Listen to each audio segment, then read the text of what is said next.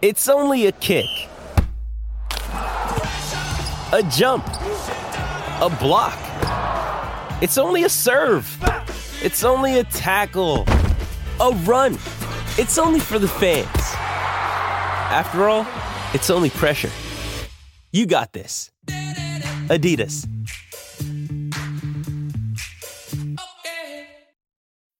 Sign up to The Economist for in-depth curated expert analysis of world events and topics ranging from business and culture to science and technology. You'll get the weekly digital edition, online-only articles, curated newsletters on politics, the markets, science, culture and China, and full access to The Economist Podcast Plus. The Economist is independent journalism for independent thinking. Go to economist.com and get your first month free. Welcome back, folks. It's Monday, March 27th. Let's do updates on Space Command, an American Indian Memorial, and things Charles Barkley has said. I'm Mike Morgan, and we're down in Alabama.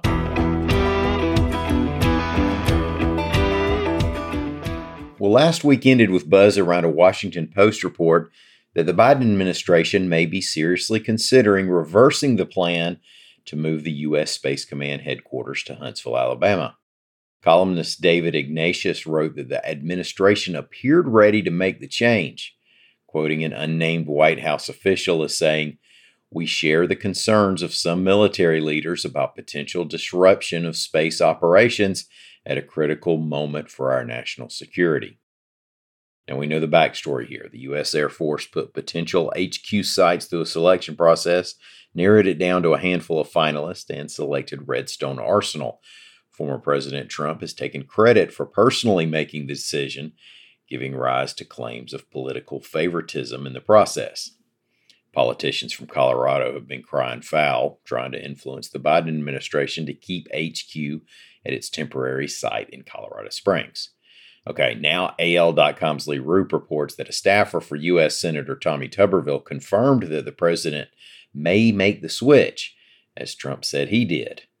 Both senators from Alabama, Tuberville and Katie Britt, have issued responses to the Post report, pointing to the studies and selection process that took place before the original decision.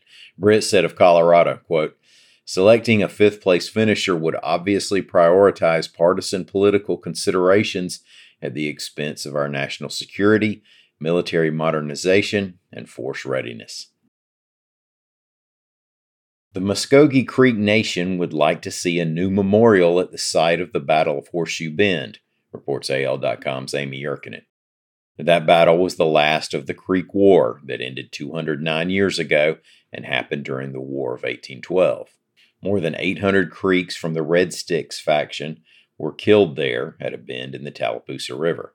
Currently, there's a marker that honors U.S. General Andrew Jackson and the soldiers who fought under his command, and the Muskogee Creeks have announced their intentions to balance that with something to memorialize those Creeks who opposed American expansion and sided with the British against the U.S. and its own Indian allies during the War of 1812. Tribe leaders came to Alabama for the anniversary, something that had been annual before the pandemic. They said the tribe was designing a memorial and that they would seek approval from the National Park Service to place the monument. Number 1 seed Alabama may have fallen in its Sweet 16 game in the NCAA tournament on Friday, but it was a former Auburn basketball star who shared some harsh feelings about the state of the sport over the weekend. AL.com's Mark Heim reports that Auburn and NBA legend Charles Barkley said the name, image, and likeness money is messing up the game. Now that Barkley is an NBA analyst and does NCAA tournament coverage for Turner Sports, makes that a pretty bold statement. But Barkley doesn't hide from bold statements. He said during a 60 Minutes interview, quote, "The college game is a travesty and disgrace. I'm so mad about how we can mess up something so beautiful. We can't pay all these players." He predicted, in the next 3 to 5 years, we're going to have 25 schools that will dominate the sport because they can afford the players, and the schools that can't afford or won't pay the players are going to be irrelevant. Now, during that interview, he also spoke about his relationship with longtime friend Michael Jordan.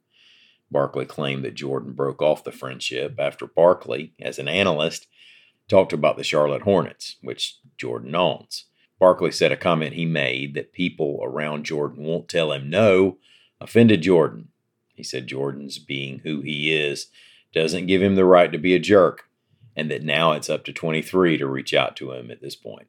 Yeah, Chuck doesn't hide from bold statements. And that's a particularly sad one to hear, especially for fans of that golden age of the NBA from the late 80s, early 90s. Well, thank y'all so much for listening. We're going to be back here again tomorrow. Until then, come on by and see us on the internet at al.com.